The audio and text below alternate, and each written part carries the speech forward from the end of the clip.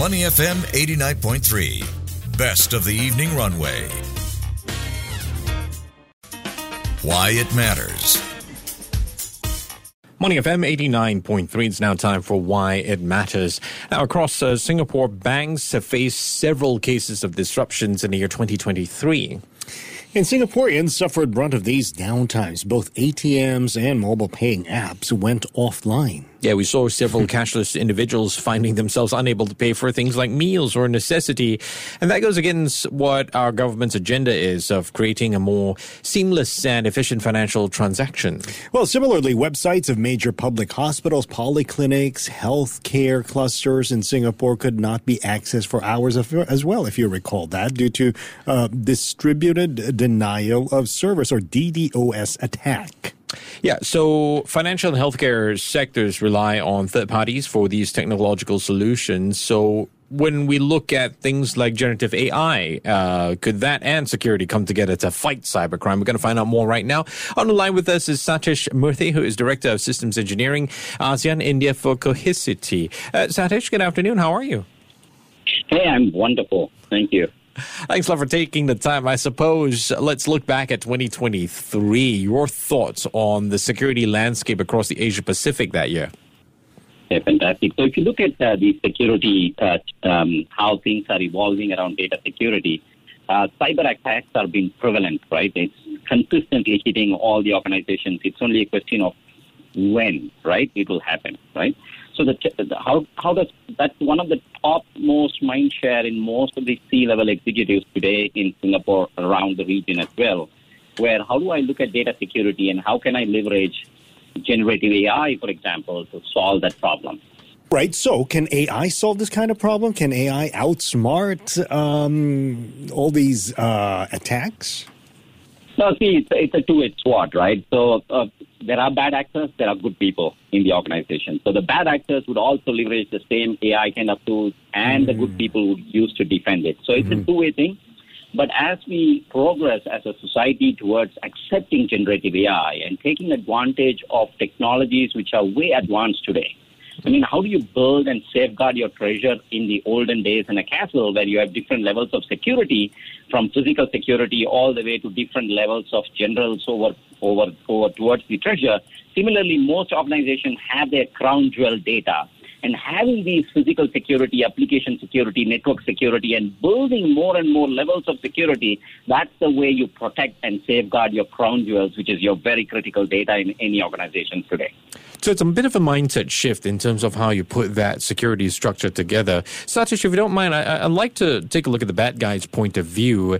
AI, do they view it as much, how should I say, a game changer for them? I mean, could AI and ransomware work together to really disrupt the cybersecurity environment? Is that sort of a possibility real?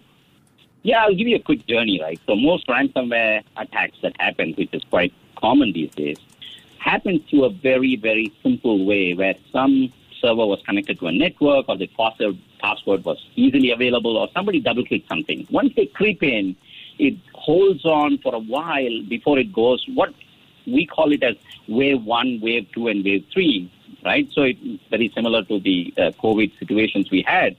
So the wave 1 looks at the primary data, encrypts, and asks for money. The wave 2, the bad guys went on to even clean up their backups and ask for more money. And the wave 3 went along with the double extortion, right, where they copy a subset of your data, which is your crown jewel, and ask for more money.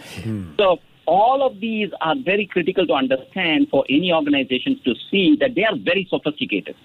So once you get to understand how do we leverage the data security tools that are available in the market today, because we have fantastic tools in the market, be it any organization who focuses on Gen AI and data security today, these tools are available in the market to make sure that we build and enhance any organization's security today.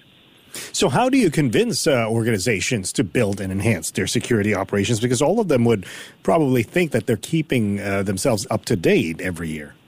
You're absolutely right. So if you look at some of the largest organizations, whether you hit a ransomware on the news and look at what is happening today, these are top global organizations that are impacted by ransomware. They have great tools and still really struggle. Why?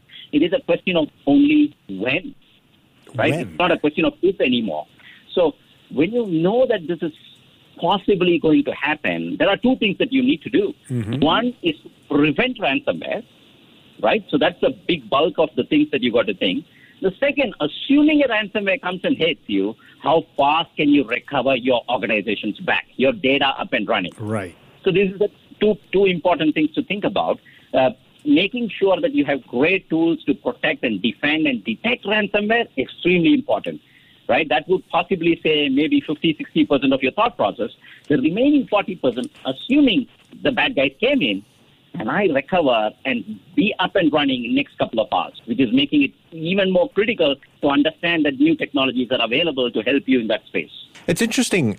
I wonder, Satish, I want to get your thoughts on this. A slightly deeper question from what you guys have been talking about. Should I look at this, if let's say I'm an owner of a company, should I view such protection as something like insurance? This is not something that on paper I can't write down an ROI or justify the amount spent. I just need to be covered. How hard is it to change that mindset?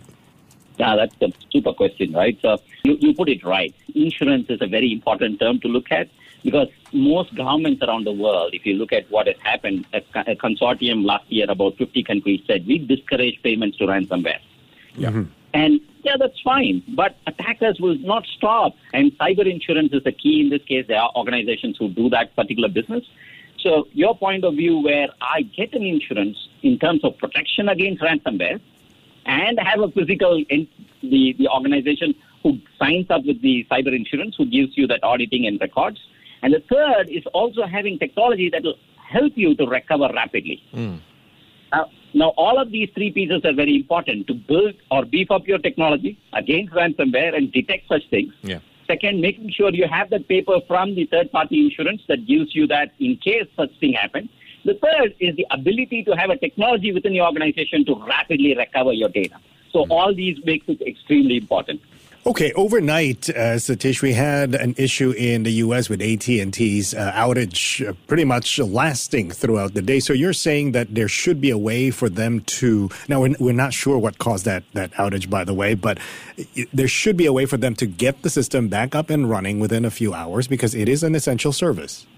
Absolutely, that is true. I just read the news as you, but I haven't gone into the details.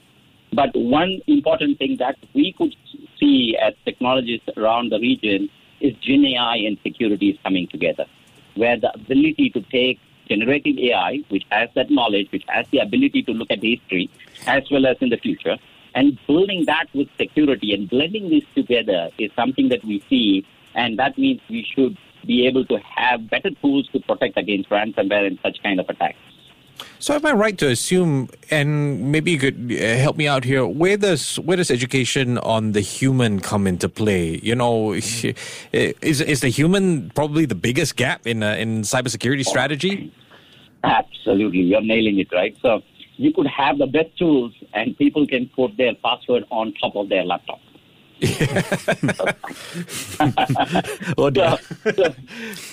So that is a very, very important education part, making sure that the operators, the humans who operate on these digital technologies with any organization are understanding what are the complexity. Do not double-click just because you have an email from somebody that looks attractive. Yeah. And all the way to making sure that how do you safeguard your password? How do you rotate the password? Making sure that encryption is enabled. Making sure that you have those tokens, the multi-factor authentication tokens that protect your laptop as well as your company's data, which is extremely important. Yeah. And then furthermore, making sure that in terms of technology, do not share such data. Make sure you have replication and things like that. Every important thing is available, but we got to train the team. Yeah. Okay, on the password and the OTPs and all that, the problem with a lot of humans, and the weakest link probably will be humans, is that we forget our password, we change it, and we forget again because we have just so many passwords, so many different passwords, so many different accounts. How can we solve this problem? This is one important thing. I think where you're going to see more of biometric, you see a lot more Gen AI capabilities of identification. So this is all going to get together to make sure that end customers who are the end users helping an organization to be much more secure. So these biometrics and all these advanced AI, Gen AI features in terms of data security will help in terms of enhancing the overall organization security.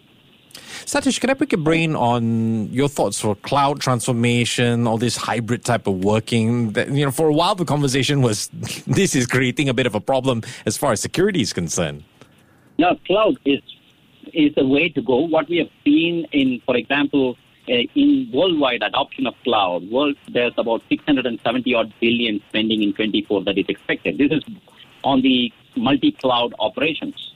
And then you have on-premises as well, because organizations who are tied to sovereignty of the data, they still keep it within the country or within that region. Mm-hmm. So you would always have this hybrid cloud options.